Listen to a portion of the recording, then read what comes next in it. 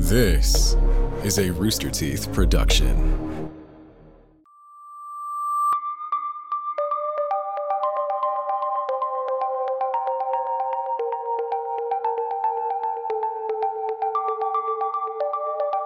There exist countless stories, books, and movies retelling the legends of a utopia, a city lost to time, to the depths of the sea.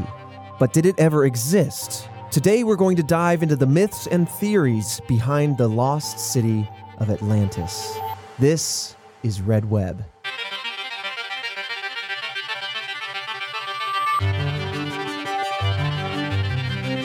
Welcome back to Red Web. I'm Trevor Collins, and this is a very excited Alfredo Diaz finally diving into the depths of Atlantis. I know you're excited for it. You started spewing words, and I went, oh my God, is it happening? And I went, hold on, this could be a debate. I'm not sure yet. Could be a debate. Listen, we It's thought like the lost city of like Blantis. I'm like, what the hell is it's like the lost city of Blantis. It's a different one, not Atlantis. Everything's beige and nothing tastes good. Well, you know, this is kind of the hangover week from our paranormal encounter that we had. You know, we figured Christian and I were like, listen, this is a little treat for you being so brave during our... hey, thanks, guys. But seriously, man, like I know that you conquered your fears when we did that ghost hunt for Halloween. That was terrifying. And so, yeah, we wanted to explore. I've been really excited to do this one, but I know you have as well. We've hinted at it over the months. Yeah.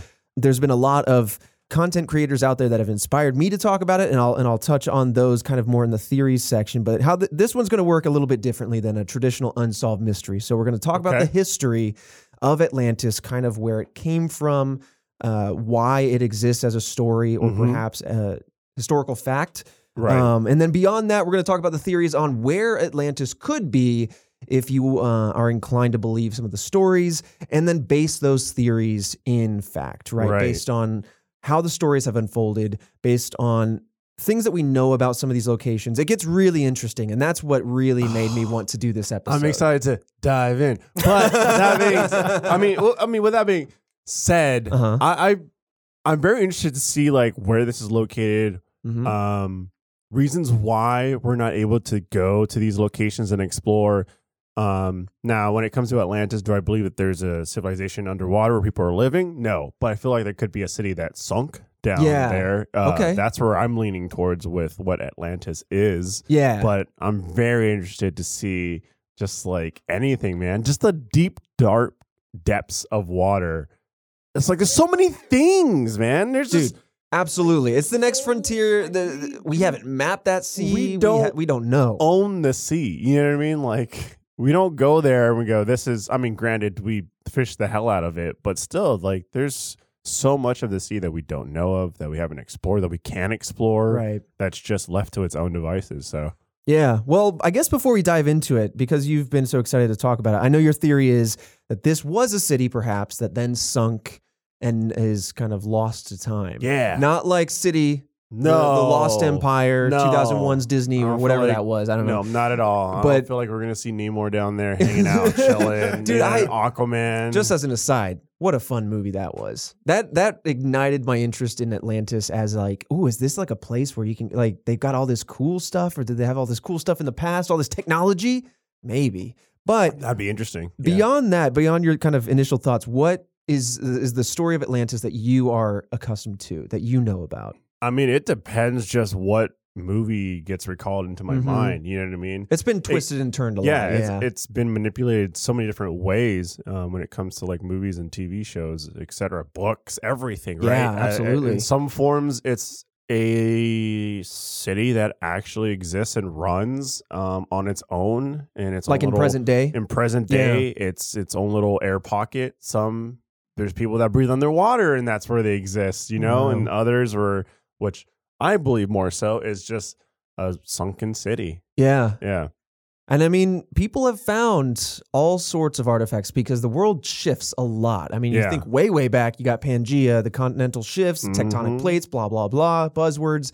But eventually, like, you know, people have found ancient Grecian, like Greek things in the Mediterranean, like, and people have explored the idea that there used to be, like, the Mediterranean used to be more of a river until there was this cataclysmic flood at the Strait of Gibraltar that flooded it. So like there's a lot of, okay, I'm kind of jumping the gun, but this is just my general thinking. Like we have found a lot of artifacts under various seas and oceans and bodies of water that kind of really pique my interest to say like whether it's Atlantis or a general idea, like there are buried civilizations underwater all over the world, and it's just fascinating. Yep. But I'd like to see if there's anything in there that doesn't relate to us, civilizations from the past or the current, or just like this is an artifact that this doesn't line up with anything in our time frame, our timeline. But yeah, we'll see. All right, without further ado, let's dive into the lost city of Atlantis. The story was first told by Greek philosopher Plato in his dialogue Timaeus and as well as Critias. The story of Atlantis was first told around 360 BC. So like 2,400 years ago was the first time this story really came about. And it was described at the time as a utopian civilization that was created by the demigods. Plato himself describes this city as a powerful and advanced kingdom that sank into the Atlantic Ocean one night around 9600 BC. So he's saying, listen, overnight? Yes. Overnight. Interesting.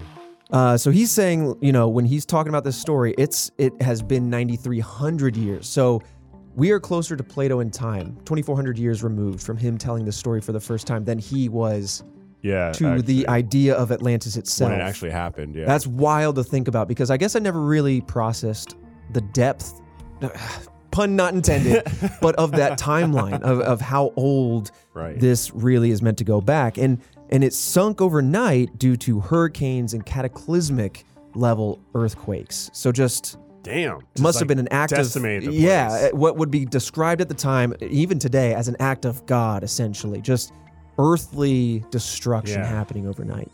Did you say it was an advanced civilization, correct? It was a powerful and advanced kingdom, is how he described it. And we'll kind of explore that a little bit too, because some of the theories kind of dive into the technological power, the wealth, all of these things then being taken advantage of, which could also then have led back in on its demise, whether morally, right? If we look at it through a religious angle, or if it was more pragmatically through taking advantage of their own weaponry and all of these sort of things. There's a lot of actual analogies you can draw in comparisons to modern day worries and concerns about global powers and all of those sorts of things. Nuclear devices, etc. Right. But Plato said that Atlantis existed around 9,000 years before he was born, and that the story had been passed down for generations. However, the only sources of information about Atlantis available today are Plato's writings. So a lot of people find it hard to believe that this is more than just a story, because there is, like, if it's being word of mouth generation by generation, then why is it that Plato is the only oldest, I should say, source of origin for this? Yeah, right? It just seems so linear for something that should be so broad. Yeah. If it was passed down, it's like, why was it passed down from not just one generation? It just seems like from one person to one person. Right. Or it seems like it was just created. Like Plato, boom, exactly. had it.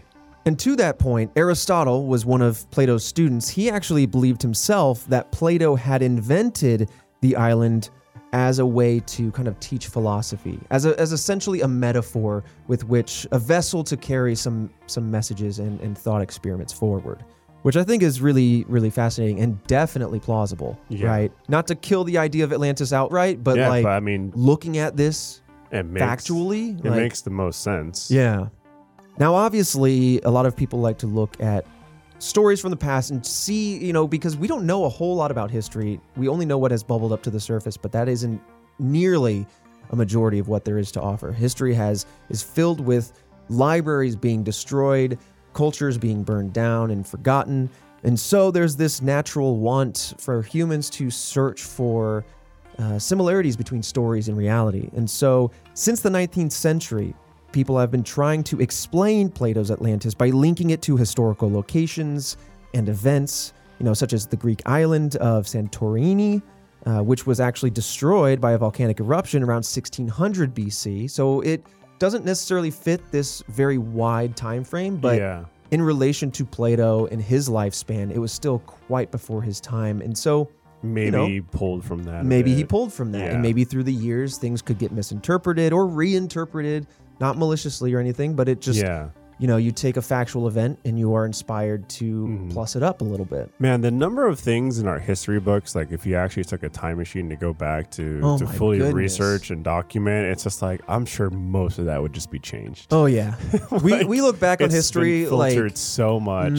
It's been filtered and changed. And even, I hate to be cynical, but even history has a bias in it, right? Someone who's writing the history books has a message they want to convey. They have an opinion they want to convey. And we look back as if we are these holier than thou beings looking back on history going like, ha ha ha, you aren't advanced. But really, I think we take for granted how forward we are, like technologically speaking, intelligently speaking, whatever. But there's going to be a civilization 100, 1,000, 10,000 years from now that look back on us and go, ha, peons, like we will be. And they just float into the sky. Right. They'll teleport around and they'll use their time travel to go clarify the history books. But yeah, it's definitely interesting. And that's why I love this kind of thing, because it really blurs the line between history, which is deeply fascinating, and it blurs the line between nonfiction and fiction, right? Right. It really does. It's fascinating to me. Yeah. But going back to Plato and one of his characters, Critias, he describes Atlantis as being bigger than Libya and Asia Minor combined. Asia Minor, just to bring it into the modern realm, this is a historical way of referring to this area, but it's modern day Turkey. Oh, okay. So I'm kind of quoting the character in using that kind of comparison. But just to give you an idea, that is huge. I encourage you to pull up a map and get yourself an idea of what Libya and Turkey look like, because they are enormous countries. And I also think that there's something to that description, because they're both Libya is on the south, a little bit to the east side of the Mediterranean, and then obviously Turkey being on the east and a little bit north side of the Mediterranean. And so it makes me wonder if there isn't a reason why this character, or even Plato, the author himself, isolated those two land masses to compare Atlantis to, because it was in proximity, or if it was just because Plato was familiar with those. I'm not sure. But it's something that kind of sparked interest in my mind there. The character continues to go on and describe Atlantis as being located in the Atlantic, just beyond the Pillars of Hercules, which would also be known as the Strait of Gibraltar, between Africa and Europe, right there, just south of Spain. That's where the Atlantic Ocean meets the Mediterranean, in that very small bit of water there. It's also worth noting, as we kind of speculate on the location of Atlantis, there is old Hebrew writing that speculates that Atlantis was actually at a point where longitude is equal to 0, which that is the up and down lines that we kind of, as we use coordinates on our globe, those are the up and down coordinates. And 0 longitude, I think, puts you a handful of miles, a handful of kilometers to the east of the Strait of Gibraltar. Okay. Kind of right down the UK, I believe. At least today. I don't know if it was any different back then. Yeah. But to continue on with the story of Atlantis, it was said that Atlantis was protected by the god Poseidon, who made his son Atlas the king of this city, and thus the namesake of the island itself, as well as the ocean that surrounded it. Atlantis, Aquaman. Atlantica. You said Aquaman, and you threw me off. I was like, Aquaman. Aquaman. But I have to say, I think the Greek gods and the ancient Greek mythology is just probably one of the things that got me into history, because it's just so cool. It's just such a clever, very fascinating way to explore the world and things that at the time people maybe weren't, they didn't know the answers to a lot of things. And so they explored this. I don't know. I just love it as a story.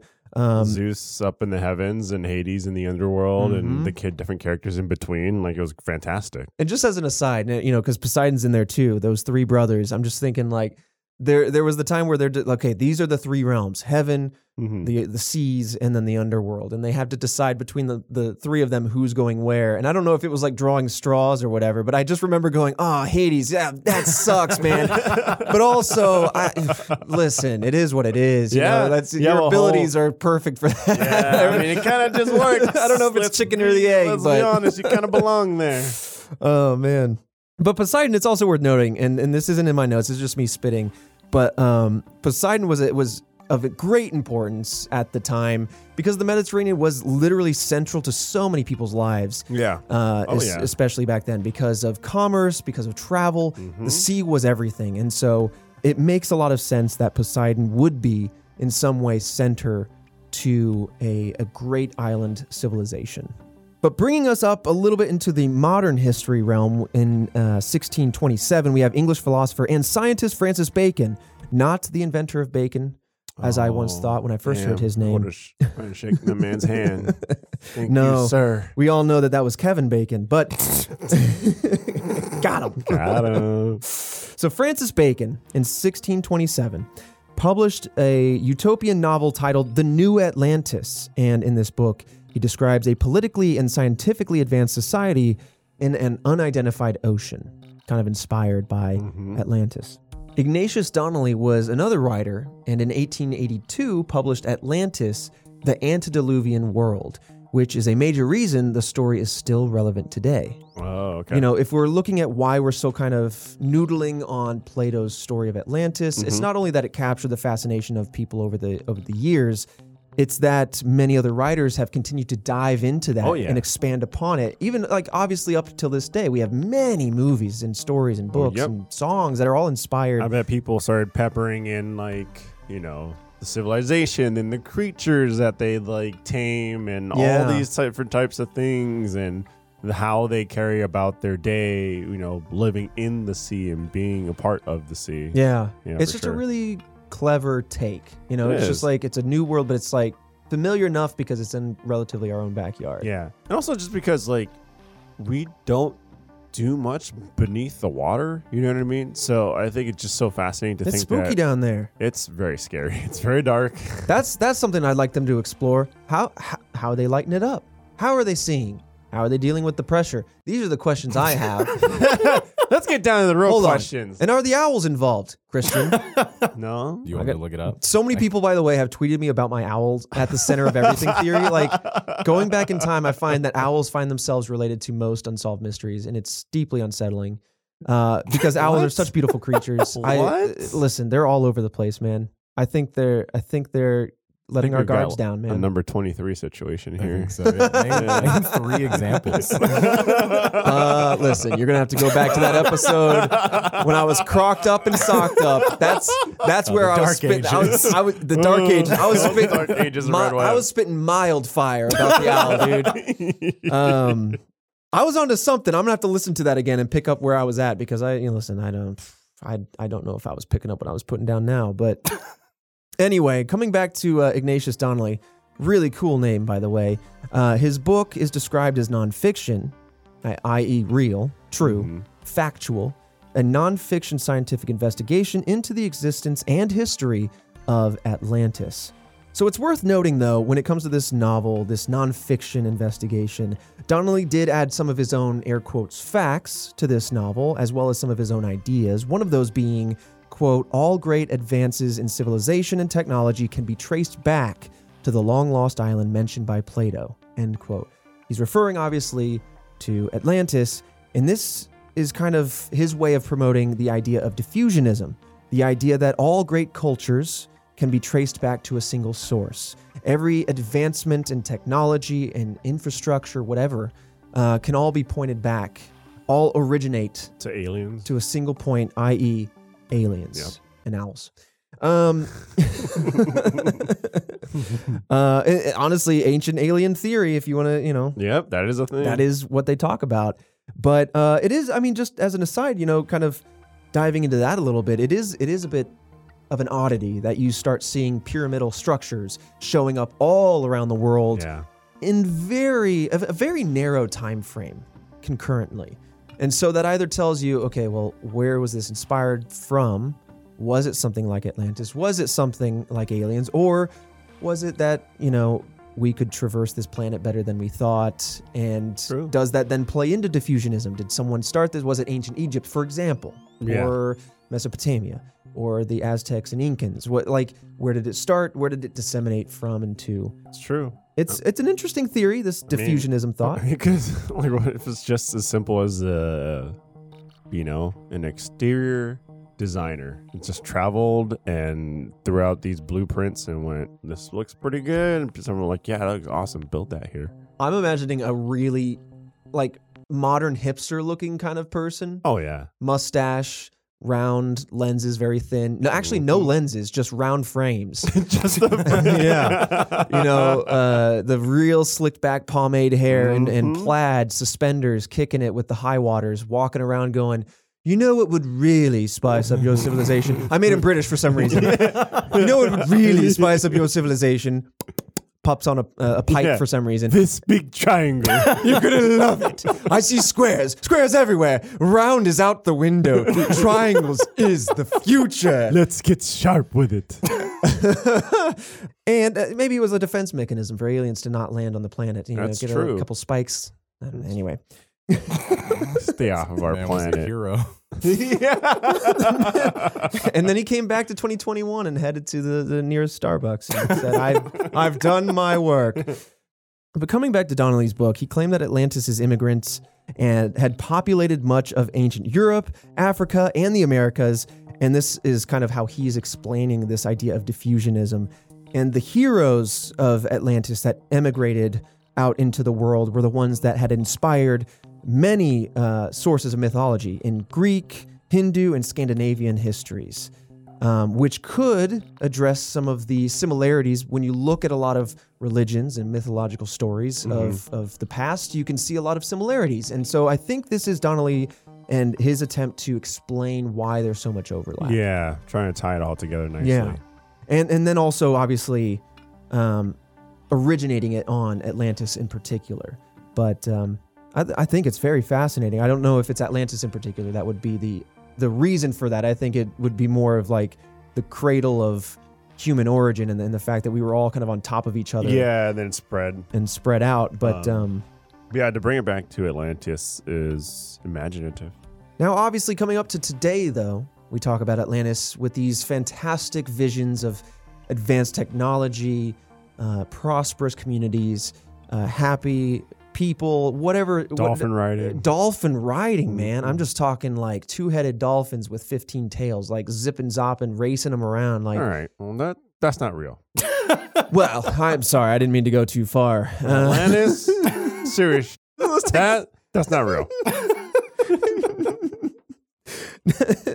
But it's fantasized as an advanced utopian civilization holding wisdom and prosperity that could bring world peace, right? But it's worth noting and reflecting back on Plato's original story. That is not really how Plato described it. He described this Atlantis in a much darker light. And I want to explore that now through the lens of Professor of Archaeology Ken Feder in his book, Encyclopedia of Dubious Archaeology. He notes that in Plato's story, quote, Atlantis is not a place to be honored or emulated at all. Atlantis is not the perfect society, quite the contrary. Atlantis is the embodiment of a materially wealthy, technologically advanced, and militarily powerful nation that has become corrupted by its wealth, sophistication, and might. And therefore, there's kind of where I was drawing on the idea that, you know, even today, you can see how this would be an analogy for global powers at large. Now, obviously, there's many sides to many of those things, so I won't give any examples. But yeah, I mean, so this does kind of lend credence, in my opinion, to Aristotle's claims that Plato was simply creating, based on maybe a little bit of history, creating a location with which he could convey meaning and convey messages without needing to use real-world examples so as not to put anyone out or offend any cultures or what have you. I think it's good to build up an example location and use that to convey your philosophical means. Right. Yeah, I mean, like if you want to take the route of Atlantis being like the superpower and they just reached far beyond their means and, you know, caused their own demise, then, you know, that does make a lot of sense. And you do get a lot of that bleeding from like movies and TV shows where in some form Atlantis is coming for, you know, the land dwellers, you know, where it's We're taking it back. Yeah, we're going to take it back, whether it be you know, we're a superpower, we're going to take it back, or people on land have just been abusing the sea. So Right. We've been relegated to the sea because of your ancestors. This is our time to the fight continues kind of thing. Yeah. Yeah.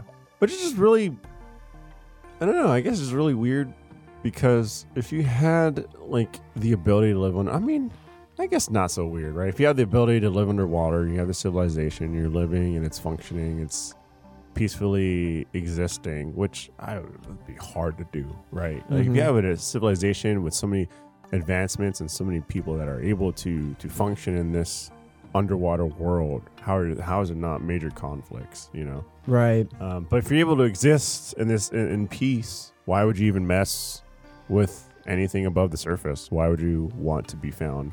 That's true if you are in this safe bubble, but I think that almost kind of begs the question of why any conflict exists, right? At the end of the day, like, what are the means behind the conflict? What are the desires? Like, is it, kind of leaning into the story, is it an ancient argument coming to the surface, right? For vengeance or revenge in some way? Or is it a power grab? Or is it we are in dire straits where we are now and our resources have run dry and thus we, out of desperation of survival, need to expand out? Or kind of looking at Plato's own thing, like maybe they don't even exist anymore because of their own faults.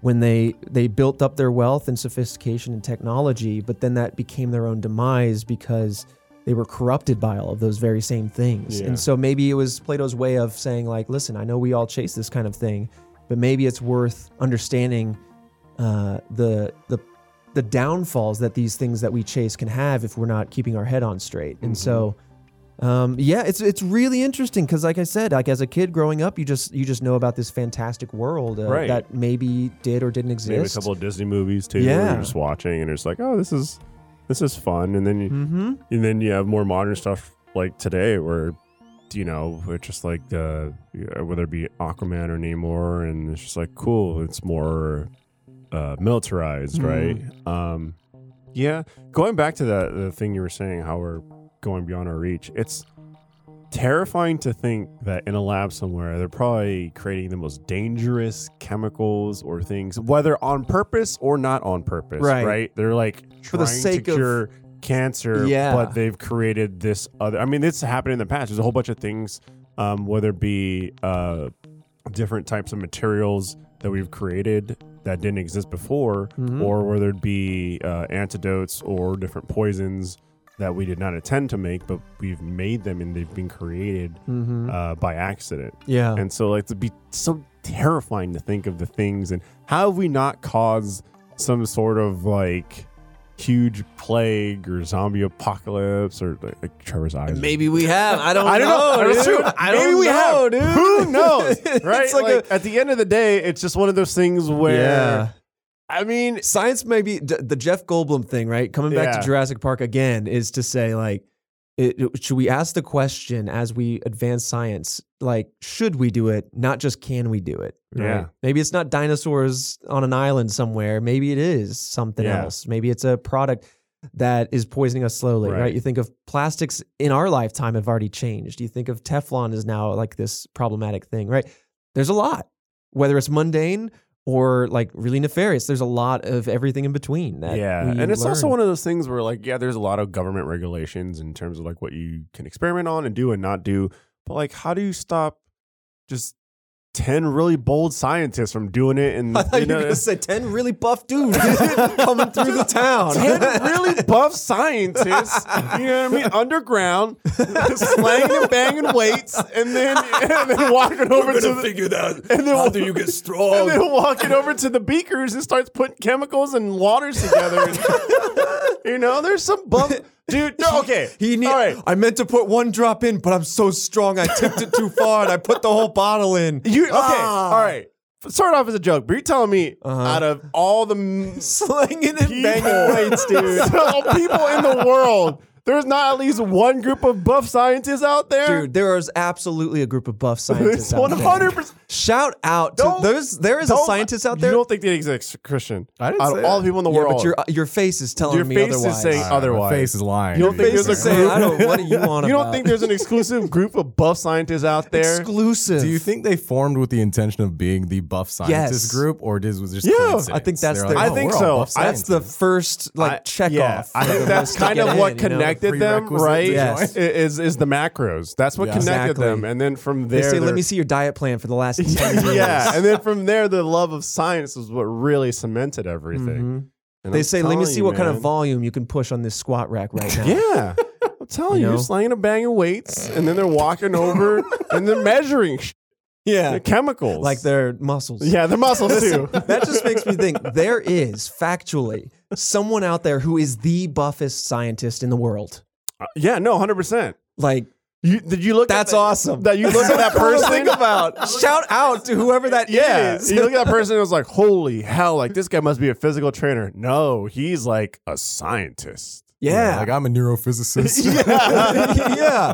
I mean, there's got to be a buff version of everything, right? There's got to be a buff doctor out there. Yeah. It's just like, yeah, you know, I save lives. I also live weight. I'm just, right? There's got to be a buff version of everything. Just like a little pediatrician comes through and he's like, oh, like he's huge. And then like he like pinches the little like kneecap thing that they tap for the reflexes. He pinches it in his index finger and thumb because it's so enormous. And then he gently taps the child's knees and he goes, your reflexes are amazing. Everything's good. everything good. Everything checks out. Like, and then like, You're good, kid. like a Mr. Incredible sort of situation. Oh man. But Just give packets of protein powder instead of a lollipop. That's what I'm saying. Yeah, that'd be Yeah, cool. Don't mix them with the other chemicals, all right? take This is omega 3s. Okay, but like to conclude the loose history that we've explored with Atlantis, I want to end with kind of some of the physical descriptors of this island because this will feed nicely into where we're going. Now, Atlantis is said to be made with concentric islands of which were separated by moats and linked together by a canal that stretched to the center. So again, we're thinking about a Interesting. civilization that is focused on boat travel. And so when you think of it that way, it's great for agriculture. It's great for commerce and moving around the island. It's very much, this is a terrible, I think, like not the best comparison I could make, but when you think of Disney's original idea of a Disney World, where he wanted to have this amazing futuristic community that was very efficient and it was all concentric. It was kind of like that. It was this very forward-thinking society as Plato describes it, and that's why it had this very particular layout. I think the cool thing is because whenever you think about Atlantis, you're always thinking about what it looks like underwater. Yeah. Right? Mm-hmm. And to kind of hear about what the layout could be above ground is very interesting. And it makes a lot of sense, right? Like, they would probably have advanced routes during that time, which would be boating for travel and trading. But yeah, I never thought about above land. What does Atlantis look like above the water? I was like, Right. well, just castles. Yeah. And then it's sunk underground. I don't know if, Christian, if we can pull up Plato, like I know it's in one of the theories, but Plato describes these concentric islands with, at the time, I don't remember exactly what units he used for the size, but obviously we can convert that into kilometers for today. But while you look that up, another thing that's worth noting is that it was said that the islands of Atlantis contained a plethora of gold, silver, and other precious metals, hence the source for a lot of their wealth. So again, on paper, it sounds like this very forward-thinking, very, very modern, efficient, and prosperous set of islands. But per Plato, maybe not so much. Maybe corrupted. I don't know. I mean, you gotta think that's just the nature of the beast, right? All right, so I found a little more info on Plato's description of Atlantis. Per the Wikipedia article, Plato said that the Egyptians described Atlantis as an island consisting mostly of mountains in the northern portions, and then along the shore, and encompassing a great plain in an oblong shape in the south. These are all the descriptors they're using. Yeah. They extended in one direction 3,000 stadia, which is about 555 kilometers. He got his hand on the Google Stadia. The Google Stadia. That's what you were saying. It failed today and it failed then. Yeah, well. and then across the center island, it was about 2,000 stadia, which is about 370 kilometers, 230 miles. And then 50 stadia from the coast, 9 kilometers, 6 miles, was a mountain that was low on all sides. Seems like the mountain broke apart. And then the central... detailed. It's a mouthful. The central island itself was 5 stades in diameter, about just under a kilometer and about half a mile. It was a lot. What's interesting there is that Plato is describing what the Egyptians described Atlantis' size to be.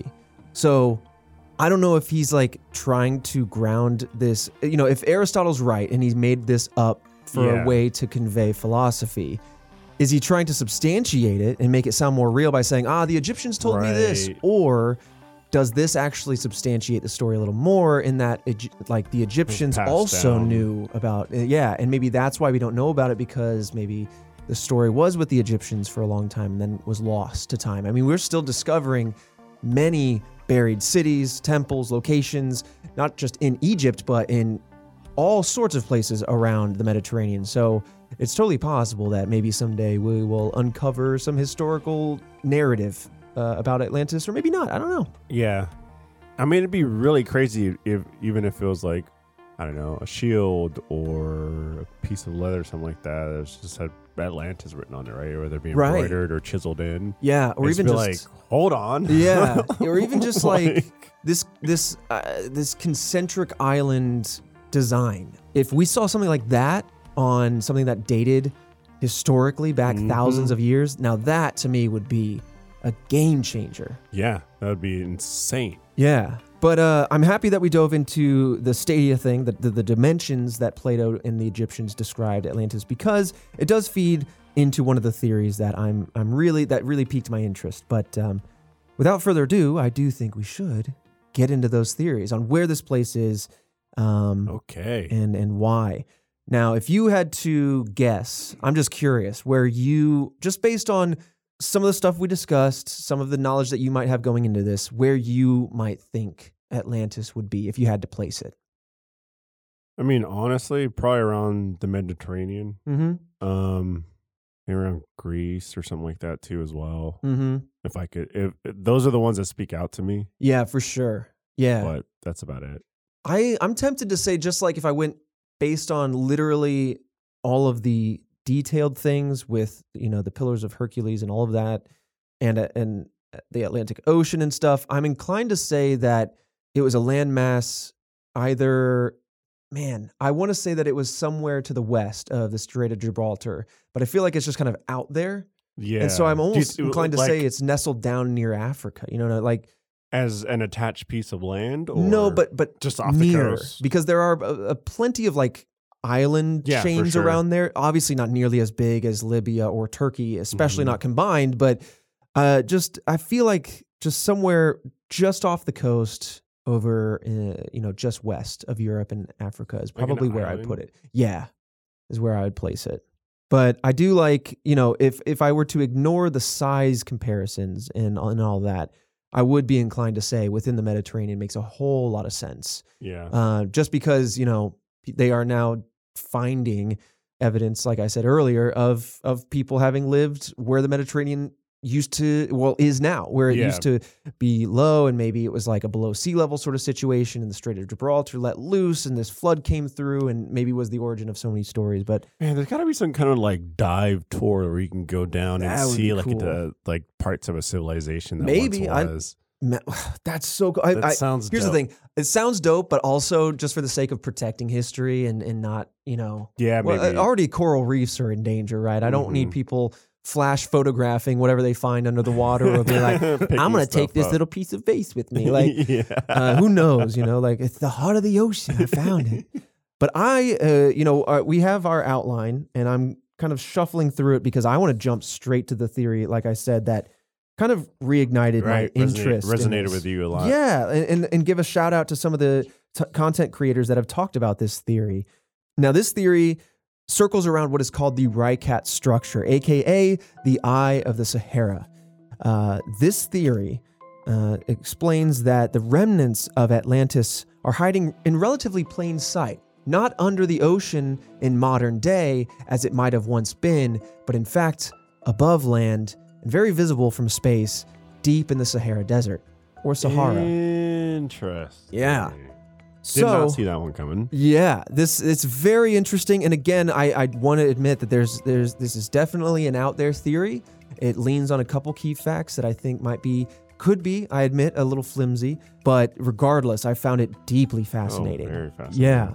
So there's a YouTube channel with host Jimmy. It's called Bright Insight. And Jimmy describes the strange formation known as the Rycat structure. And he believes that this is the true location of Atlantis. I also want to give a shout out to a TikTok user named Phantom Universe this is the person that made me personally aware of this theory. And I think he's got a lot of really interesting TikToks around this kind of stuff. But his breakdown of Plato's descriptors in combination with the Rycat structure itself really piqued my interest. So Bright Insight says that the structure is exactly the size and shape that Plato said it was. Now, this is where I think the theory gets a little flimsy when you really start to check your work, because as Christian said, right, there's a lot of descriptors out there that Plato said the Egyptians had collated, describing the outermost dimension being hundreds of kilometers, down towards the inner island being a handful of kilometers. And I don't know if this 25-mile Rycat structure really honestly lands perfectly with the description. I think it does if you kind of go into the video and trust the source, right? Not knowing where they pulled this information. So that is where I think this is the most flimsy. But regardless, I want to kind of explore this a little more. So looking at the Rycat structure, it does seem to visibly emulate the concentric island kind of look, as if you were to have pulled all the water out of it because it's now in the desert. Maybe it was once washed away by a giant flood or a huge cataclysmic tsunami, or again, there's the idea of earthquakes, and maybe at one point it was washed away and then had resurfaced, right? So wait, there's just this giant dome in the desert? Yeah. Do you want to actually pull up a picture of this Rycat structure, Christian? What? Yeah. So as he's pulling that up, I'll continue to describe it physically. Yeah. So it does, however, match up with some of Plato's descriptions in that the mountains that he described to the north can be seen clearly on satellite imagery, as can evidence of ancient rivers, which Plato once again said flowed around the city. Again, matching with some of the anecdotal descriptions that Plato had offered. Holy hell. Right? So again, like, it's very hard. Like, we know the exact dimensions of this structure because we can measure it from space now. But when it comes to Plato's description, the Egyptians' description, that's where I think things get a little flimsy. And so I think there's definitely a lot of room for error there. Yeah. I would like to trust some of these creators that they have their sources checked. We just couldn't find these sources to match it up exactly as they said, where Plato's description exactly matched these actual dimensions of this structure. And so that's where I want to be honest and just kind of leave room for error there. But I digress. So is this an actual dome? So this is an actual structure. It's not so much a dome as it is kind of, it's almost like a rippling, if you will. Yeah, it looks like a rippling, but it's just like sand rippling. Like, is there an actual... They're rocky. They're not just like sand dunes or anything. They're actually rocky structures. Yeah. And wow. And it's just like just out in the Sahara. Seems like out in the Sahara, and it looks like just a very nice put together circle. Yeah, it's very uniform. And we can kind of like noodle on that here in a second. But I really like the idea that we're leaning on the ancient rivers here that float around this supposed structure. You can tell, like, even when you look at Mars, you can see that water once flowed in certain spots. I think that really ignites the imagination here. And I think there's also, and again, it's very hard to find concrete evidence of some of these things, but again, anecdotally, there's a lot of descriptions that Plato gives as to the location of Atlantis, and I think people can be cherry picking here, but when you look at some of that data, it very much lines up with the location of the Rycat structure, which again is very interesting. So but again, I want to shout out Phantom Universe on TikTok, who kind of broke it down as well, was very interesting, piqued my interest. Now, he expands upon this theory by describing how remote and dangerous this location actually is and how difficult it is to get to. Thus, we haven't really had anybody go out there with a financed excavation to look for signs of civilization having lived there. It's also entirely possible that after centuries and centuries, millennia, I should say, that this stuff might have degraded, been buried deeply, might not be able to be found. And he also purports that if this place was flooded and washed away, that a lot of the evidence would have gone with it. So it's going to be hard, per this particular creator, to maybe diagnose if this is in fact the home of Atlantis. But man, does it really sound interesting. Yeah, it's very fascinating, and it's crazy that we can't just go and explore. And right. You think it's like, it's right there. Let's make this make sense because this is weird. It is right there. But then in the middle of the desert. Yeah. Yeah. Hey, what's up, everybody? Trevor Collins bubbling up from the ancient lost city of maybe Ireland. I don't know. We haven't gotten to the theories section yet, but Ireland is on the table as being Atlantis.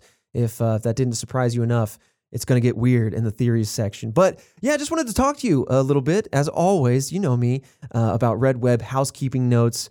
We've got that merch, store.roosterteeth.com. Get in there, search Red Web, join the task force, represent out in the real world. And you know what? We got some merch coming for Black Friday and Cyber Monday too. So if you want to go ahead and mark your calendars, unless you're listening to this after, in which case it's in the store, baby. Get yourself some. Yeah, I'm really excited. We have a jacket coming. It looks awesome. It's like a canvas jacket. We have some pins coming. We finally have a rough date for the cryptid pin set. Really throwing the football down the calendar here, but it's going to be coming in January of next year. So if you're interested in collecting those pins, get ready for that. They are on the way. I'm so excited for those. And depending on how they do, I want to do maybe some other pin sets. If you like pins, we also have that, Red Web Task Force badge. You can get that, represent in a subtle way. But anyway, we have all the merch. You can support the show by doing that and getting that. You can also listen to this show 24 hours early, ad-free. That means you won't get this moment in the show with me. But hey, who doesn't love a show 24 hours early? You can support the show directly by going to roosterteeth.com, become a first member. That means you get to see it and hear it first. Again, ad-free, you get the premium RSS feed, so you get to download it right to your device. It's a fantastic way to support our show again. But with that said, let me talk about some of our fantastic sponsors. This episode of Red Web is sponsored by BetterHelp Online Therapy. Is there something interfering with your happiness or preventing you from achieving your goals? That's where therapy can really make a difference. BetterHelp will assess your needs and match you with your own licensed therapist. It's worth noting that this is not a crisis line or self-help. It's professional therapy done securely online.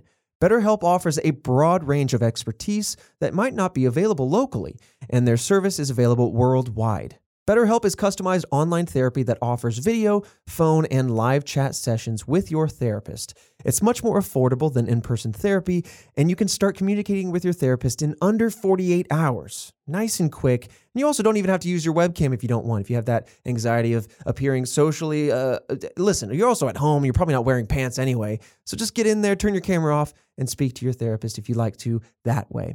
Why invest in everything else that's going on in your life, but not your mind? I think you should if this is right for you. This podcast is sponsored by BetterHelp and Task Force. You can get 10% off your first month at betterhelp.com/redweb. That's BetterHelp.com/redweb. This episode of Red Web is also sponsored by Burrow. Trust me, furniture shopping is never a pleasant experience, but Burrow has gotten rid of all the unpleasant parts of that experience, making finding the new couch much, much easier. They ditched the painful shopping experience in favor of an easy-to-use website that lets you create and customize your own furniture. Burrow has modern designs that make moving easy, all made with durable materials, so it's as smartly made as it is stylish. I love that. And no matter the order, Burrow offers free shipping, so you don't have to worry about the sneaky delivery charges. You get what you see when you click it and put it in your cart. And if you need help picking anything out, Burrow has some world-class customer support, and that team can help answer any questions that you might have. Thanks again to the team at Burrow for supporting the show. Task Force, you can get $75 off your first order at burrow.com/redweb. Let them know we sent you. Save that $75 if you want a couch. Burrow.com, BURROW.com/redweb for $75 off. Burrow.com/redweb. And with that said, pun intended, let's dive right back into that mystery. But as always, when we approach some of these theories, we want to talk about the wrinkles. We've done a couple of those now so far, but many people, when looking at this particular theory, say that, well, this seems to look more like a meteor strike, like an ancient meteor strike that hit this location, hence the round, the perfectly circular nature of it. And I think then that the dimensions of it are kind of cherry picking, because if you look around the world, there are signs of many impacts, historical or otherwise. And if you find one that happens to be in the relative area, that happens to be of a relative size, maybe it's luck. But also it's very interesting that this particular crater would have concentric circles like that. It's not a super common shape for craters to have I would still think it's still on. not something that's common, right? Yeah. It's such a perfect circle. It's very, very weird, very interesting. So I don't hold a lot of confidence in that theory, but damn it, if I have to admit that it gets my juices flowing. My brain is pumping with blood thinking about it. Yeah, I mean, look, it was definitely one of those things where it's like you could probably tear it apart into pieces. But we also have to recognize the topic we're talking about. Yeah, we're also talking Right. about one. It's Atlantis. If we had answers, we'd have answers. But I even think about that, right? Like, what if it was the location wasn't underwater? You know what I mean? Like, these are different sides of this tale that I just never even thought about, never came to mind. Yeah. And like the fact that it could just be washed up in plain sight, fascinating. Yeah. Like maybe it sunk, but over the thousands of years, it managed to reemerge or something. Thousands and thousands of years of just like this thing had been pushed around here and there, and like who knows if it actually went into the water or got washed towards land. Like, damn. Yeah. I don't know. It's so cool. And that's why, I mean, at the end of the day, that's why we do this podcast, because like exploring the possible, the theoretical solutions to the unknown is just, that's why I love mythology so much, because that's essentially what it is. It's storytelling, but it's combined with ancient peoples trying to answer questions that they didn't have the tools to answer, or just the answers in general. Or if we're playing Hades, they're really hot gods too. Ooh, they smoking. Yeah. Going back to just going back to just the thought of like asteroids. If there was a giant asteroid that was projected to hit Earth, are we prepared for that? No, right? Like no, absolutely not. no, right? No, but that would be like the world has to come together and figure that stuff out. Yes, type of situation. You get the world's best drillers. Or it's some sort of Game of Thrones sort of situation where we squabble. And what would really happen is the White Walkers, a.k.a. the meteor, win. Yeah. Yeah. We squabble over our earthly realm. And like, but no, we are not prepared for something like that. Prepared. But that being said, I'm sure people smarter than us are absolutely looking into options. Like there are, and this is a total sidebar, but there are talks of sending out spaceships that can then attach to meteors that can like jettison it just enough to nudge it off of the path. There are talks of like gravitational pull, like sending out something that is massive, and so it has its own gravitational pull that would like pull it off of its trajectory. That's weird. There's all sorts of stuff. So I mean, the steps are there. We've landed on meteors before and sent back photos. It's wild. Look, don't gotta get fancy with it. Pick the world's greatest drillers. Send them exactly what I'm thinking. Get Ben Affleck on the horn, Bruce Willis, and a handful of miners. Boom. We win, Gracie. I'm talking about the job. Don't want to miss it. You gotta be playing that. You have to play that while it's going down. Ooh. Oh, but man, let's go back to the top. Let's go back to the top of the theories. As always, man, I don't know. I'm just impressed as always with that gut check of yours. Maybe we need some sort of like gut check shirt or something to put you in, because you're on top of the game. But the first theory that we were intended to explore was the fact that some believe that Atlantis lies somewhere in the Mediterranean Sea, which is kind of where your mind was at. So this kind of theory extrapolates once again on history, which is, again, a nice way to go about these theories. During the 17th or 16th century, it's hard to be exactly sure, the Thera volcano eruption caused a large tsunami that some experts hypothesize devastated the Minoan civilization on the nearby island of Crete. further leading some of those experts to believe that this might have been the catastrophic event that inspired the story. Mm-hmm. Others believe that Plato may have confused Gibraltar as the location rather than the Gulf of Laconia, where the Pillars of Hercules surround, which could explain the confusion of where the city may actually be located and why Plato claimed that it was located at Gibraltar in his dialogues. Right? He talked about it being just outside of that location. I mean, yeah, that's not too far-fetched that there, maybe it wasn't this crazy civilization. What if it was just a civilization? Just a civilization, folks. just a decent chunk of a town, and then it got washed away. Yeah. And then people told tales of the story, and then obviously filtered over time, became bigger, then became myth and legend, and etc. Maybe this is the origin location of those buff scientists, and you wash away a country like that, and we look back with rose-tinted lenses. We think the only thing that was the island that had those buff scientists. See, they must have been an amazing civilization. And then Plato exists, tells the story, and here we are today. I don't think that would happen, because during those times you'd have to punch the waves back. Well, that right out of the, but then also, but also, why would Zeus punish other buff men? Oh, jealous, right? Maybe Poseidon was jealous, and so of his brother, and he's like, I want that land. Poseidon and his throne underwater, just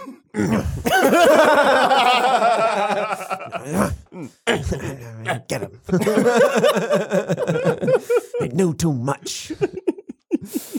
Yeah, I don't know. I think, it makes a lot of sense, especially, I mean, we had global civilizations at this time, but it's hard to ignore the elephant in the room of history, which is that a lot of documented history happened around the Mediterranean, especially around what we are focusing on here. Oh, yeah. And so if we are to kind of build on the idea that this was an extrapolation of history and historical events, it's very likely that it was just a real location that was in the Mediterranean, and right, and some sort of natural catastrophe happened, and maybe it wasn't even as dramatic as it's expanded on in the story, and maybe it was something that people survived slowly from the story. breaking off. Like, isn't California breaking off from the United States? It's certainly on the edge of two major tectonic plates, and so there's a lot of seismic activity. I don't know if California itself or if it's like the coast. Yeah, it's because it lies on that fault, that ring of fire that goes around the Pacific. But what is it? The Atlantic is growing while the Pacific is shrinking. Is that what's happening? That sounds. I think that's how it's going. Because the plates are expanding. Because just by the way the plates are moving. So yeah, I mean, like I wouldn't say that this is a tectonic plate situation if outside of tectonic shifts causing cataclysmic events. Because it takes eons for actual movements to be happening. I mean, we're talking centimeters over tens of years, right? Yeah. And I mean, that does sound like quite a bit, but it takes a while to stack up to the point of an island disappearing. Yeah. It's more so I feel like it got washed away. Yeah, for sure. And I mean, and again, this is just me geeking out a little bit, and I don't pretend to know too much about this kind of history, but I mean, the land gap between England and France has recently been explored to have been a valley that had water-dissoluble sediment. Hence, you look at the chalky cliffs of Dover, those white cliffs of Dover, that was part of what held the water back. And at some point, water just kind of continuously eroded that, and then swamped the valley out, and now it is a channel, right? The English Channel. And so many people are now starting to realize maybe that is what happened, and maybe that is what happened as well with the Mediterranean.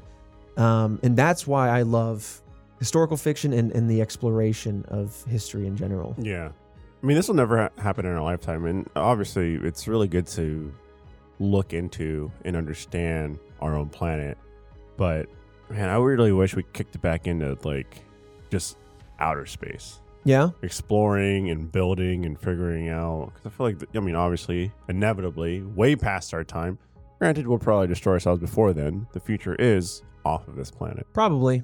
Yeah. Unless we can sort our stuff out. But speaking billions of years, we're definitely needing to get the heck out of here. Yeah. That sun's coming for us. Yep. But also just looking for resources and expanding our knowledge, and but also realizing we are in the vast emptiness of space. We are on an island. Yeah. That would be like living in Hawaii, but the rest of the world didn't exist. Doesn't that give you some sort of weird? Why'd you have to put it like what that? do you have against Hawaii? Oh, I love Hawaii. It's just but being so scary, far removed from everything. Yeah. And nothing else exists. You're on this tiny I would say island. maybe it's like having two Hawaiis on the opposite sides of the world, and one What if is there's not like known this about. galactic alliance that we're not a part of, or just missing out on. I've seen enough Star Wars, Dune, and everything in between. You don't want to be a part of it. Maybe it's good that we're not a part of it. Never you know? mind. Let us ants squabble amongst ourselves. We're still fighting over our Just ant bring hills. it back. Let's just send more cars to space. Oh my god. Okay. So as I kind of mentioned, a lot of these theories are going to be a little thinner than our normal theories because it's a bit of a more fantastic topic. I just feel like Atlantis is more of a fantasy than anything else. Yeah, I would kind of subscribe to that, but I do. It's a really fun story and tale to kind of like dive into. Yeah, I do loving the exploring the idea that it could be true, could be something, a place that existed. That's what really gets me going here, gets my gears turning. The next theory I want to talk about is that this location is somewhere in the Atlantic Ocean. Obviously, that is a wide array of places. A lot of fictional stories like Marvel place Atlantis in the southern Atlantic Ocean, I believe. But this is an obvious assumption just based on the name alone, right? It's called Atlantis. Yeah. I was like, good job, Marvel. But cores of sediment covering the ocean bottom surrounding the Azores Islands and other evidence demonstrate that it could have been an undersea plateau for millions of years, which makes these islands other possible locations for Atlantis to have existed. And it also kind of gives credence to the idea that, maybe what was once above the water is now below and vice versa. It's just very interesting how this is a living, moving, changing planet. And we have such a short snapshot of it that we see it as this static entity, but it really does move and shift quite a bit. From the beginning of the island's settlement around the 15th century, again, referring to the Azores Islands, there have been about 30 volcanic eruptions as well as numerous powerful earthquakes. So again, this is a very active location. It's totally possible that an island that is as active as this, way back when, an earthquake happens and or a volcano, and half the island sloughs off into the sea and you create this cataclysmic tsunami, right? There's just a lot of different ways that we can leverage real evidence to substantiate this otherwise unknown story. Right. Man, Mondo is just literally like 3 huts. They got washed into the water. And then it became this big, huge tail. Like they're coming back home from a long day of work, and then they step up to their home and they see a wave, just immediately take it out. And they're like, all right. Well, and then they tell their friends, and they're like, "Wow, everything I ever knew was taken from me. Tell the story." And then story of Atlantis, and it just evolved and evolved. An advanced civilization. It was just 3 huts. Nah, dude, that was just your house, man. An advanced civilization. The most buff scientists this side of the Mississippi. Where's the Mississippi? You'll find it. Your kids are gonna love it. But this theory here is kind of interesting. It is that Atlantis resides underneath the Antarctic. Oh, that's cold as hell. Hold on, you're getting crazy now. Or I should say Antarctica. I kind of just dropped the A off. I guess, you know what? I borrowed the A earlier in this episode. But under Antarctica, which for all intents and purposes is, yes, frozen, winter tundra, and the peripheral of it is ice. But at the end of the day, yeah, there is a rocky continent there.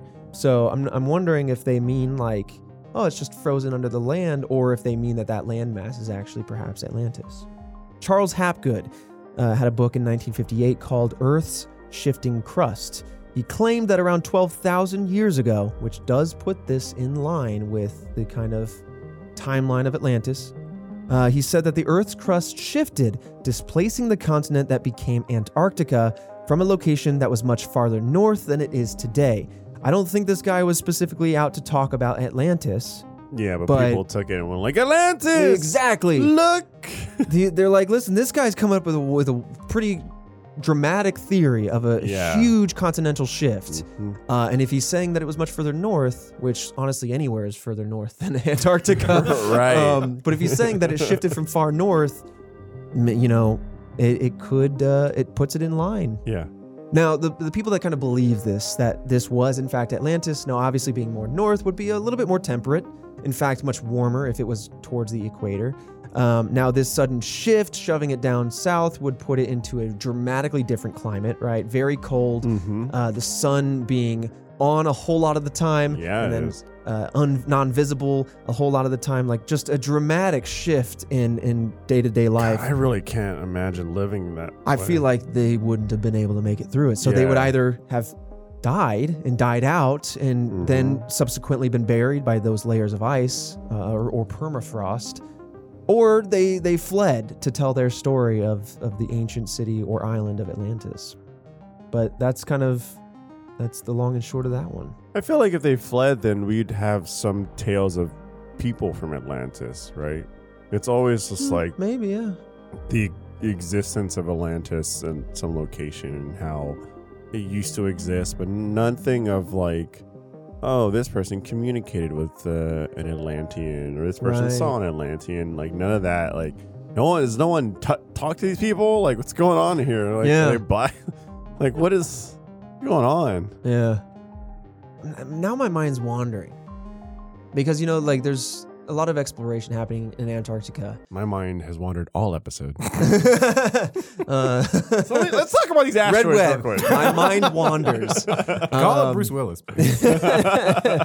But really briefly, I know we're looking at Antarctica for a lot of things, and there's subterraneous lakes, and people are like, oh my God, there's ancient viruses and bacterium and all that sort of stuff under the ice. And now I'm thinking like, well, maybe it isn't so ancient. Maybe it's just that there was a civilization that obviously would be host to a plethora of bacteria. And then if they kind of got shoved down south and died out and got frozen over, maybe that is the inklings of their existence, right? Yeah. I don't know. That's my mind wanders into that territory, and it's definitely very Ridley Scott to be thinking, like very Prometheus. Very much so. But I don't know. It's supposed to be an alien TV series, I believe. There is. Yeah. See how that does. What Ridley Scott came out saying, hey, it's not going to be that great. It's like, great. Hey, great. Interesting. Thanks for selling me on it. That's Is a he strong attached at all? pass. Huh? Is he attached at all? Yeah, because he came on saying it's not going to be that great. Is he the director or just like the Like creative? I don't consulting. know. I'll look into it more. producer. I just remember just the headline from IGN. It was just like, That man. Hmm. He's definitely moved on, I think. Because he's got another film coming, Yeah. and I'm like, where are the aliens in this pirate movie or whatever? Or whatever. I don't remember what the movie was, honestly. Oh no, is it? He just did The Last Duel. The Last Duel. Yeah, that was Ridley Scott. What's the one with it's not Dolce, is it? Dolce and Gabbana. It's like there's another movie coming that's like talking about this vintage, like, is it Gucci? Gucci? Is that Ridley Scott? No. Yeah. That's Yeah, I think that is it. No, that's not Scorsese. It looks like Scorsese. It What does. was it called? House of Gucci? House of Gucci. Yeah. Ridley Scott. Yeah. House Oh, of Gucci's Ridley Scott. So I was watching It's that Adam trailer. Driver and Lady Gaga, right? There's a lot of folks in there, and I'm yeah, like, there's a ton of I'm folks. gonna see this movie, but where are those aliens at? It's Adam Driver. Sorry, Adam. Big fan actually. Ireland.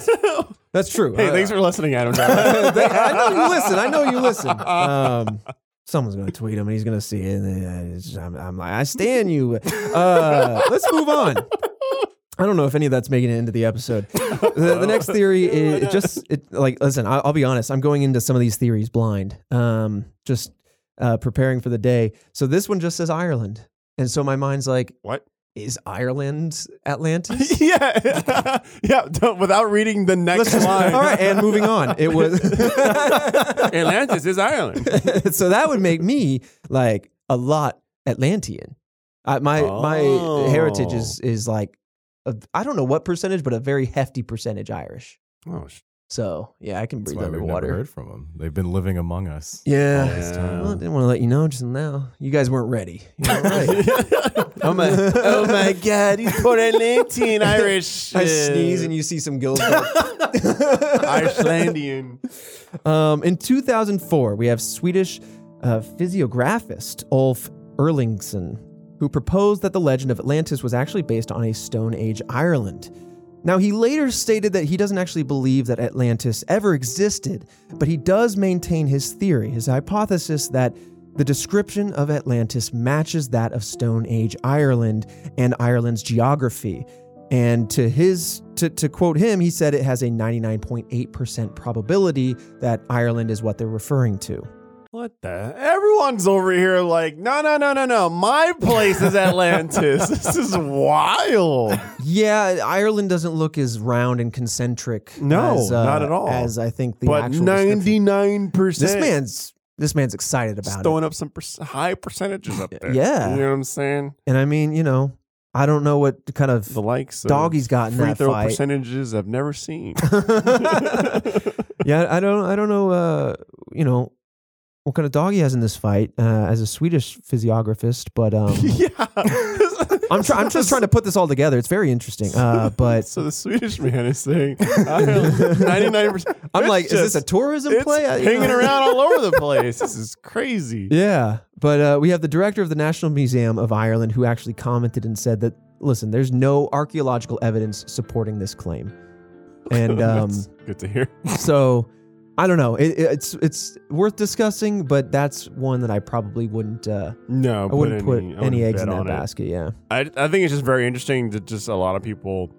This is very quickly going to a huge amount of the theories in a way that I didn't see coming. Which where a lot of people are like, no. This landmass that exists today is Atlantis. Yeah. Instead of people going like, I thought there'd be a lot more of like, we've seen things underwater. Right. And there's these pictures of this type of shield that we've never seen in like books or writing. No, it's a lot of people just going, no, my backyard. That's Atlantis. yeah. What? It's here. Like, yeah, no, I'm with you because, like, again, I'm leaning on actual evidence that is continuously coming out, which is like, I thought there'd be we a lot of found stuff these underwater. marble pillars that are Yeah. like ancient Grecian like pillars under the sea, but they don't belong to, like, this is a weird location for them to be in. And I found these marble tiles and all. That's what I thought this episode was going to be. Yeah. Well, I mean, maybe some of the theories will be, but Oh, damn. yeah. But, we like to cover all the corners. But, this kind of reminds me of like doomsdayers, right? I mean, I feel like every other year someone's coming out saying the end of the world is this day, this year, this whatever. And it just kind of reminds me that there are people out there that just kind of want to throw out a theory just so they can be the ones that called it. Like, so I was right. See, I called it. It is Ireland. Like, you got to realize that I'll take his statistic, 99.8% probability that they're wrong. 99.8%. That they're just making it up. Like, how did you calculate that? Right. Let me see that formula. Like, what are you working on? And he goes, well, here it is. And he types it on a calculator. And he goes, see, result. See, he would have gotten better numbers if he was working with a buff scientist. All right. So the next theory we're going to discuss is that it was swallowed by the Bermuda Triangle. Yeah. So in the 1970s, we have writer Charles Berlitz, who claimed Atlantis was a real continent located off of the Bahamas that had fallen victim to the infamous Bermuda Triangle. Supporters of this theory point at the discovery of what looks like man-made walls, streets, and everything else found off the coast of Bimini and the westernmost district of the Bahamas. That is what I'm referring to when people have found statues and other structures and what they theorize are roads, ancient roads. Now that tickles my fancy. Yeah, that's what I'm saying. That's some tangible That's some good stuff. Like, inject that right into my veins because like that's like when I see documentaries on history and I see that kind of stuff, that's what really piques my interest. Yeah. Now, do I think that this is Atlantis? I don't know. I don't know if I do, but I think when that first was discovered, that's immediately what a lot of people thought. And I don't know if it has to do with the Bermuda Triangle in particular, because I think a lot of that can be kind of just pushed to the side. But regardless, this location, this discovery could very much fall in line with the idea of a civilization that fell to the sea. If you told me at the top of this episode that, was it the Bahamas? Mm-hmm. There's stuff there, etc. I'd be like, nah. But now I'm starting to think that Atlantis was just some small little town that got washed up. Again, 3 huts. Dude. You know what I'm saying? Like, it just got washed up and became this big tale. So who knows? Maybe it could be there. Yeah. It is worth saying that Since the discovery of this location, though, many scientists have come through and evaluated these structures. Because when you look at them... I love that. I do too. When you look at them, it is intriguing. It does seem like there's something there. But a lot of them have come forward and said, no, we've looked at these structures and we found them to be natural formations, natural beach rock formations. And albeit we look for patterns that are familiar to us, but this is nothing but nature doing its thing in a way that is familiar to us. So... Not necessarily saying that these were ancient streets, but, you know, there is still that little bit of wiggle room if you want to say, like, maybe they were using beach rock as their stone to lay. You know, we used to use brick for roads, not even but 100 years ago, right? So, I mean, it's also worth mentioning the earliest recorded history of the Bahamas was 1492 when Columbus sailed over. The ocean blue. Yeah, versus compared to... You gotta finish the rhyme, Christian. My third grade teacher would flunk you for that. When that's, you know, the earliest mention of it, but then if Plato is the one who's originating the tale of the city, how would he know if, you know, those two... Right. There's been no connection between those two. I think that opens up another can of worms, which is literally the discussion of even the Vikings coming to North America prior to Europeans, right? I mean, Europeans, I guess, technically includes Vikings, but you know what I mean. There's a lot lost to history, and there's a lot that is heavily put through the filter of history.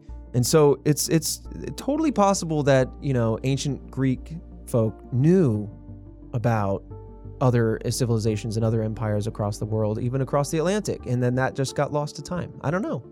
I mean, we're still kind of exploring that. Everything gets chewed up over time. You know? Yeah. I mean, there's a lot of things that, lots of like big, huge discoveries that have been made, by different scientists and et cetera. And you think like, oh, that person invented that, when you realize someone else invented it first, or maybe even a couple other people invented it first, but they were just first to like be public with it, right? First to have the patent or be big with it.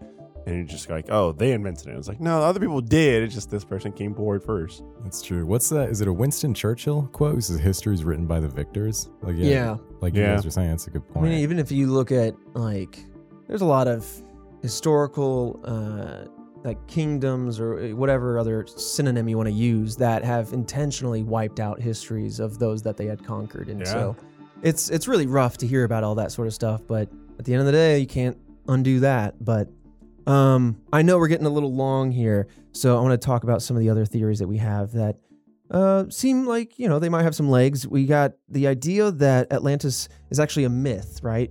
But based on real events such as the Black Sea flood. So the Black Sea was a freshwater lake that was half its current size until there was a catastrophic inflow of Mediterranean seawater into the Black Sea, which was, again, freshwater at the time, and which then expanded the size of the Black Sea. And this happened somewhere around 7,600 years ago.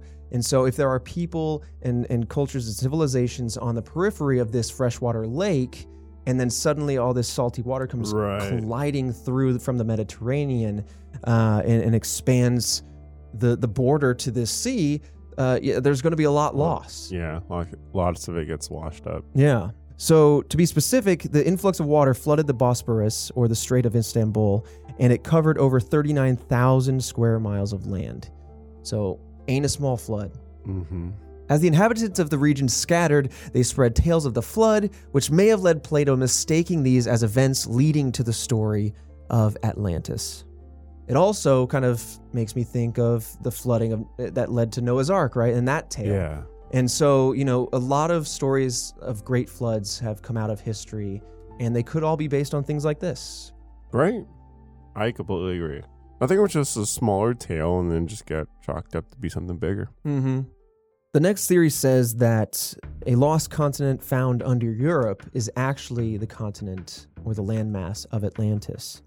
So to really go back for this one, it says that around 140 million years ago, Europe and Greater Adria began to collide, and Greater Adria got pushed beneath and buried beneath what is now known as Italy, Greece, and the Baltics. Whoa, Yeah. that's cool. Even if, like, you're not saying that that's Atlantis, just the fact that happening is very interesting. I didn't think about, like, cities just getting buried and pushed under. Yeah, or at least land masses, right? Yeah, right, land masses, yeah. And so like that's exactly what we're talking about with tectonic shifts, and that's where you get huge mountain ranges like the Himalayas or the Alps, right? Because one gets shoved under, one gets shoved up. So J.J. van Hinsbergen, a geologist at Utrecht University in the Netherlands, notes that rocks from Greater Adria got scraped off and incorporated into the Alps, while whole chunks got embedded in southern Italy and Croatia.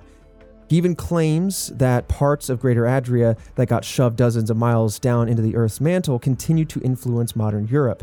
So it's possible that despite this being incredibly ancient, right, 140 million years ago, it's possible that this could have been a landmass that might have been referred to as Atlantis, and Plato himself could have been potentially living on top of the evidence of the real Atlantis all along in Greece without even having known it. Wow. Yeah. Wow. So this takes away the idea, I think, Christian, right, that this was a civilization and more that it was a landmass and continent. Yeah. Which regardless is relative fact, right? I mean, that's the origin of the Alps. Now, whether that is, what Plato is perhaps inadvertently referring to is to be determined, right? But interesting nonetheless. Now, the last theory we're going to talk about is quite simple. It's the one that we've all, I think, been kind of slowly addressing or lightly addressing here and there, and that's that the city truly never really existed, that this could have been a fantastic story built off of historical or otherwise made-up events, right? There's a lot of historians and scientists that concluded themselves, including Aristotle, his own student, disciple, whatever the proper term would be at that time, that Plato, made up the lost city of Atlantis for fictional purposes, philosophical purposes, metaphorical purposes. They say Plato invented Atlantis as a way to present his philosophical vision about an ideal civilization. And I think, to expand upon that, even a great way to carry out a caution, a worry, a warning even on his take of modern civilization at that time, right? Because, I mean, democracy is being invented. We got aqueducts flowing. We got Rome growing. We got, there's a lot of what would otherwise be quite modern tweaks and changes happening in his time. And I hope I'm not really scuffling up the historical timeline because I'm just thinking out loud. But there are no written records of Atlantis that exist outside of Plato's dialogues. And I think that is what really says huge. A lot. That's huge. You coming in looking for those shields, I'm with you. That's what I want to see. That's what I want to hear about. I want to hear about ancient Egyptian stories. I want to see like a tablet of hieroglyphics that comes forward that gets translated to even slightly refer to something like this. If this is what Plato is leaning on, is the Egyptians and their tales of it. But there's not even any other text that survived from ancient Greece regarding this. So again, not a whole lot of evidence coming out of the ancient world. It's all funneled through like one person. I think that's like the big thing to me. Yeah. I mean, again, knowing of Atlantis just through what, cinema has taught me, which is why I've been wanting to dive into this episode, just because I'd like to know the more air quotes factual stuff. Yeah.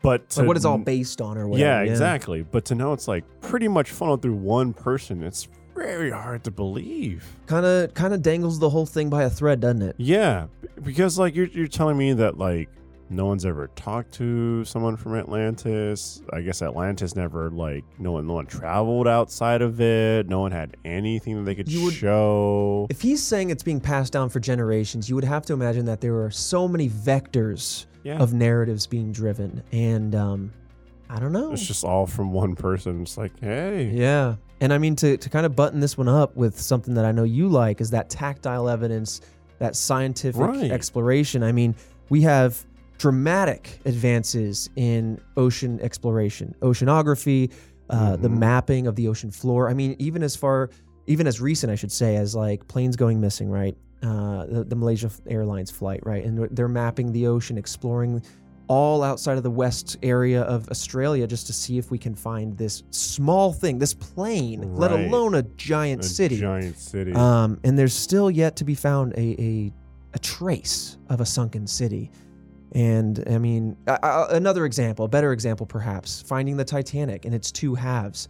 A giant win for scientific exploration. And if we can find that needle in the large haystack, you would imagine that maybe not finding artifacts and pieces of civilization, but finding something like the Reikat structure, you would imagine would have to be possible if it was such a big landmass. I honestly thought going into this we would find something like a big, huge structure or different pieces, you know, or that's just been, you know, along the coast or in a certain part of the Mediterranean, and we just don't really have any explanations for. And then from there, the theories would be as to like why this exists, as opposed to just what we have with this story, which, you know, it seems like a story that was just fancied up and buttoned up real nicely and delivered to the masses.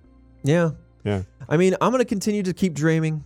You may say I'm a dreamer, and I am. It's a man's dreams. But like truly, I think these kind of pieces of mythology, whether based in reality or not, are deeply fascinating to me. And the exploration of them through the lens of history and fact is yet further even more fascinating. And I find the Rycat structure to be the most concrete piece of intrigue. I'm not sure I'm completely convinced by that, and I would love to see some funded research to kind of explore that if there's deeper reason to do so.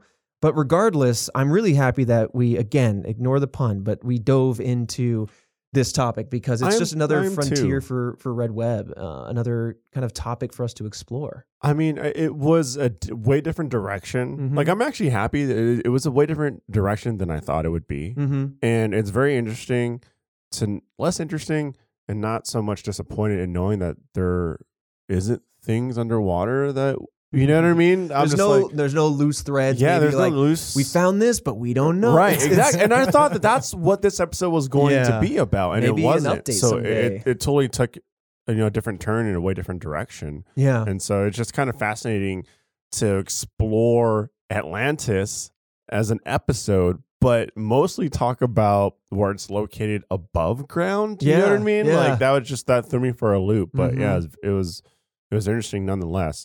Now, right, this was my little treat for for doing that on location episode. Right, very visual episode. If there's ever another treat to give Alfredo, I mean, if there's any mysteries or theories with dinosaurs, okay. Ooh, okay. Some dinosaur stuff. Loch Ness kind of scratches that itch a little bit. Alfredo's wish list. Yeah. Alfredo's wish list. It's a wish list, you know what I'm saying? Yeah. Yeah, well, that has been Atlantis. I'm really curious, Task Force, to hear your thoughts on the matter. You can always tweet us at RedWebPod. We have our email as well, redweb@roosterteeth.com.